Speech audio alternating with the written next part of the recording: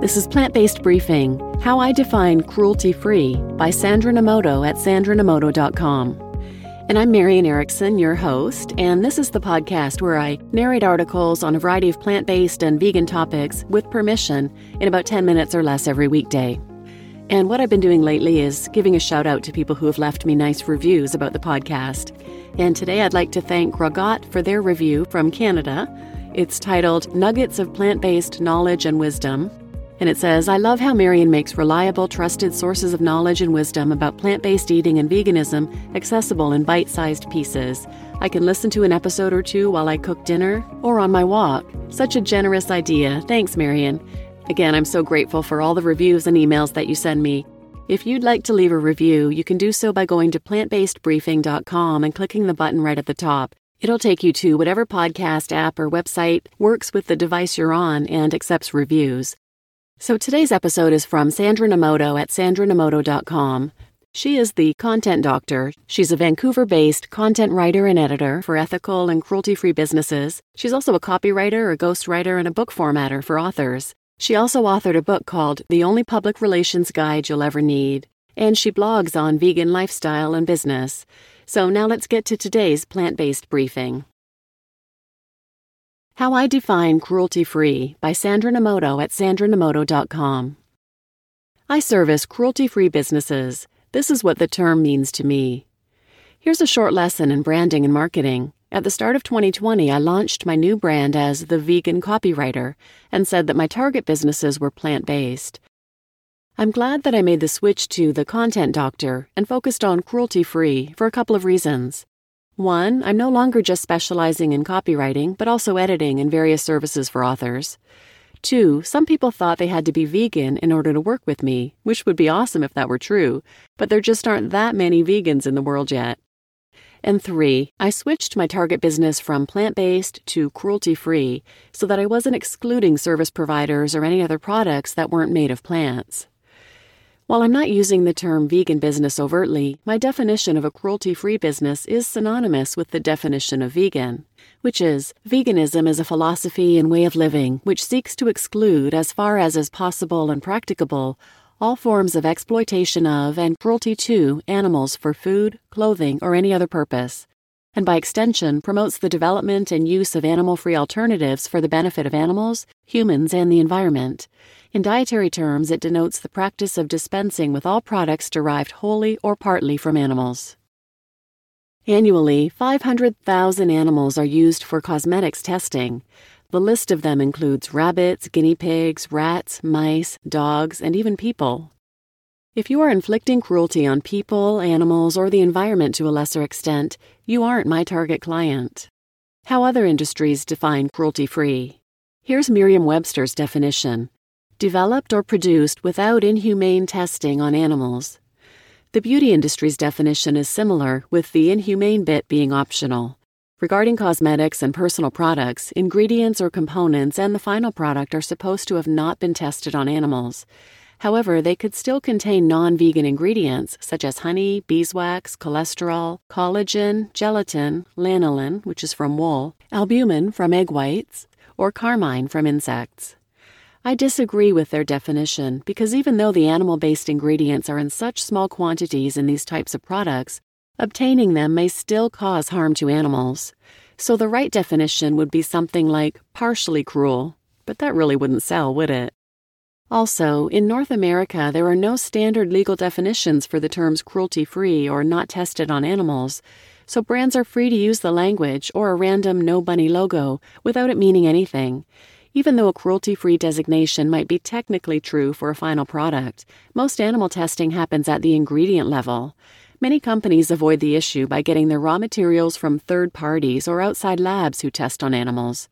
Interestingly, a bill to amend Canada's Cruelty-Free Cosmetics Act was put forth in our Parliament twice to prohibit cosmetic animal testing and sale of cosmetics developed or manufactured using cosmetic animal testing, and to provide that no evidence from animal testing may be used to establish the safety of a cosmetic. The bill wasn't successful. The term could mean a company has relied on the results of past animal tests from other organizations, but have not conducted any tests themselves. Some may think that animal testing means safer for the consumer. However, there are now reliable alternatives to animal testing and ingredients that are already known to be cosmetically safe. According to Cruelty Free International, alternative testing methods are often cheaper and more effective than animal testing. In mainland China, recent measures will allow for exemption to animal testing for cosmetics, shampoos, and lotions. But companies will have to have good manufacturing practice, GMP, certification from their local governments, which are usually issued by associations or third-party institutions, and submit safety assessments. The Chinese government has not yet specified if overseas assessment reports or assessors will be accepted.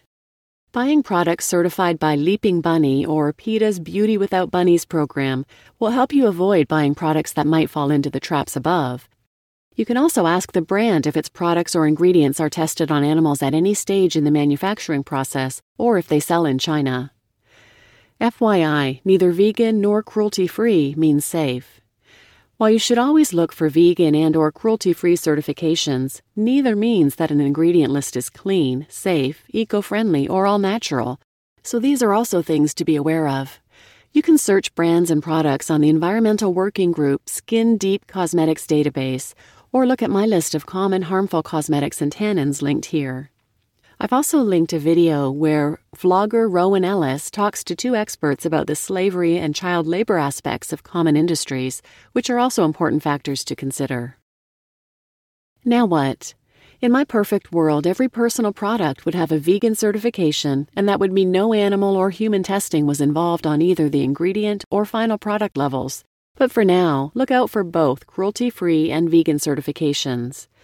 No vegan logo? Check the ingredient list. No Leaping Bunny or PETA logo? Check PETA's database and/or demand answers from the brand. Being ghosted means something. Finally, check for toxins. This is a similar process I'd use to vet a client. Is the person I'm working with vegan, or is their product free of animal byproducts or harm to people? Are they being transparent about this? Are their products or services safe for people? Is the product free of ingredients that harm the environment or our health? If they tick all the boxes or are on their way to becoming a vegan company, we can work together. If you run a B2B business and that sounds like a tedious process to you, you're probably not niching or screening your clients enough. Investors are starting to pay attention. Last year, I learned about Cruelty Free Investing, a nonprofit society that scours all the public companies in the U.S. against evaluation criteria. They have 2 lists in alphabetical order of their stock symbol: companies that exploit animals and companies that don't exploit animals. If you're investing in U.S. companies, you can see where your dollars are going. You just listened to How I Define Cruelty-Free by Sandra Nomoto at sandranomoto.com. And I'm your host, Marian Erickson. And as always, I have a link to the original post in the show notes. And I'll also put a link to the short film called Save Ralph and an article about it, which went viral worldwide, had more than 150 million social media views, 730 million tags on TikTok, and generated more than 1.3 million petition signatures in Mexico to ban cosmetics testing there. And this past September, Mexico's Senate unanimously passed a bill that imposes a complete ban on cosmetics animal testing. So please visit plantbasedbriefing.com if you want to hear past episodes or contact me, or if you'd like to leave a review for the podcast, you can do it from the button at the top that says Rate and Review the Podcast here. I'd really appreciate it. Thanks for listening.